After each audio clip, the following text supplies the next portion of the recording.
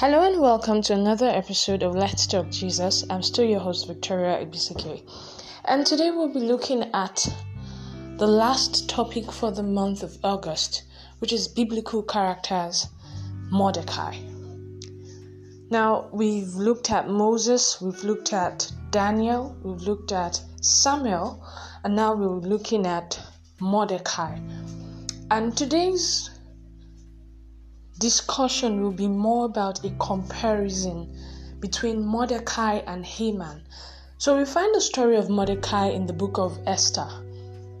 And Mordecai is the one that raises Esther after her parents died. After she was orphaned, Mordecai takes her up and raises her as his own daughter. So we see Esther show up later as someone who is befitting of the title of the queen of King Ahasuerus, and it's because she's raised in a proper way by Mordecai. Now that's one aspect of Mordecai, but that's not really our focus for today. Our focus is in how Mordecai handles the things that are placed in his hands. Now we see Mordecai actually experience power or positions of power, and we see how he uses these positions at different times. So the first time when Mordecai has some power is when Esther becomes queen. Now, for someone who is the only relative of the queen of the kingdom, he should have some say or some importance. But he didn't think about that. Mordecai was a gate man at the king's palace. Even when his niece was the queen of the kingdom. And King Ahasuerus was not the kind of king that gets married to many wives. He had just one wife, and that was Esther. That was after the dethronement of Queen Vashti.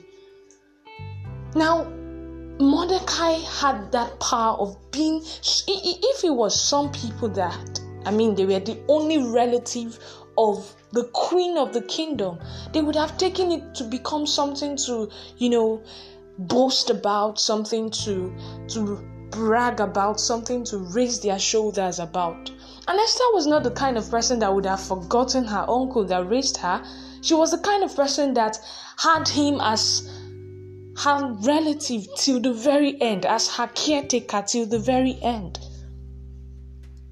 Yet Mordecai did not take up the power that he had or he wielded to say, I am related to the queen of the kingdom, I can do whatever I want. I can demand things of her and she will give them to me. After all, I deserve everything. No, he remained the gate man at the king's palace. But if you look at the life of Haman had power.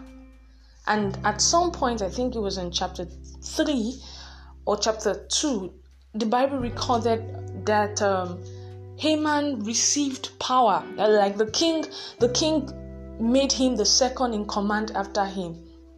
And Haman began to boast about it. In fact, the Bible recorded that everyone, all of the king's servants and every other official bowed down to Haman. Haman was not the king, yet he was someone who was intoxicated by power. But if you look at Mordecai, he wasn't like that. Even in chapter 6 of Esther, when the king honored Mordecai still did not take it as something to now lay claim to and brag about. The Bible recorded that after all the honoring that was given to Mordecai, he went back to the gate. Mordecai was not someone that power could intoxicate. He went back to the gate. And there's something exciting about Mordecai, the way he lived his life. You would feel like Mordecai was living in the era of the New Testament when, the Holy Spirit had come down and was leading men. Because this man acted in ways that you would say he was following the leading of God. because he was always at the right place at the right time. That was why he could find out about the conspiracy against the king that brought him the honor in chapter 6. But that's not what we're talking about. We're saying that Mordecai was a man that had access to power, yet it was not a reason for him to be puffed up like Haman. I mean, Haman, the very moment Haman became the second in command to the king and everybody was bowing down to him and Mordecai was not bowing to him, Haman got angry and he wanted to not just destroy Mordecai but the entire Jewish nation. That was someone that had power.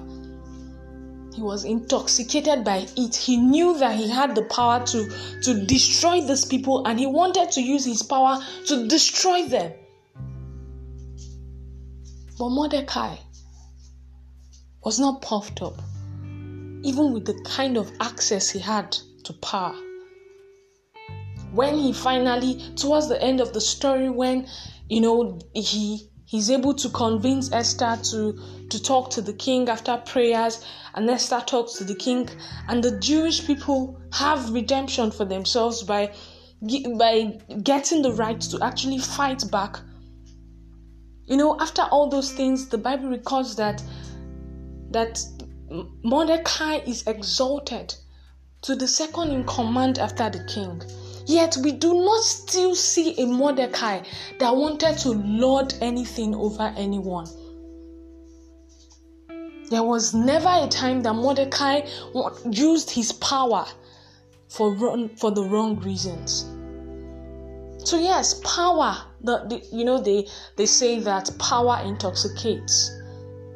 But for Mordecai, it was not true. The power he had did not intoxicate him. It did not make him make foolish decisions. It did not make him puffed up. It did not make him show himself to other people that, oh, I am this person, I am that person.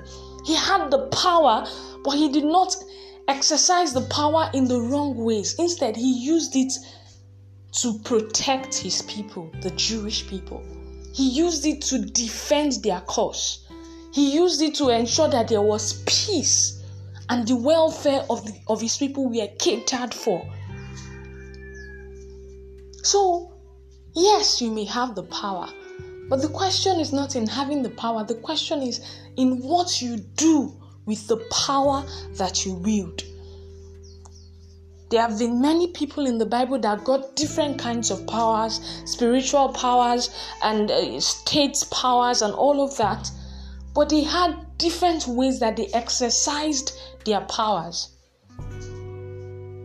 There was an Elijah that had the power to call down fire from heaven. And then in the New Testament, Jesus had the power, but he didn't do it. So I'm just saying that power can come to you. But the question is, what do you do with the power that you have? Does it make you puffed up? Does it make you feel like you are above others? Does it make you feel like you are more important than other people? Does it make you think too highly of yourself? Anytime you remember you want to allow power intoxicate you, remember that there was a Mordecai that had free access to the royal palace, yet he chose the place of the gate because he knew that was where he had to serve. So the power that you wield should not prevent you from the service you should render. If you have to serve, serve. After all, Jesus said that the one that will be the head of you all will be a servant to you all. Power is for service, not for being puffed up, not for showing yourself. Our leaders, our government, they are such people that when they have the power, they just execute it wrongly. But we should not be such people who get power and we get puffed up and we use the power to kill people, to destroy people, to not even cater for people, but just treat them like they are nothing. No. When you are given power, choose to serve. Don't choose to lord it over people. choose service over pride, over being puffed up, over thinking too highly of yourself. Because know one thing, that the same way you are giving the power, that is the same way it can be taken from you. I pray that God will help us to take up these lessons that we learn and actually live by them in Jesus' name. Amen.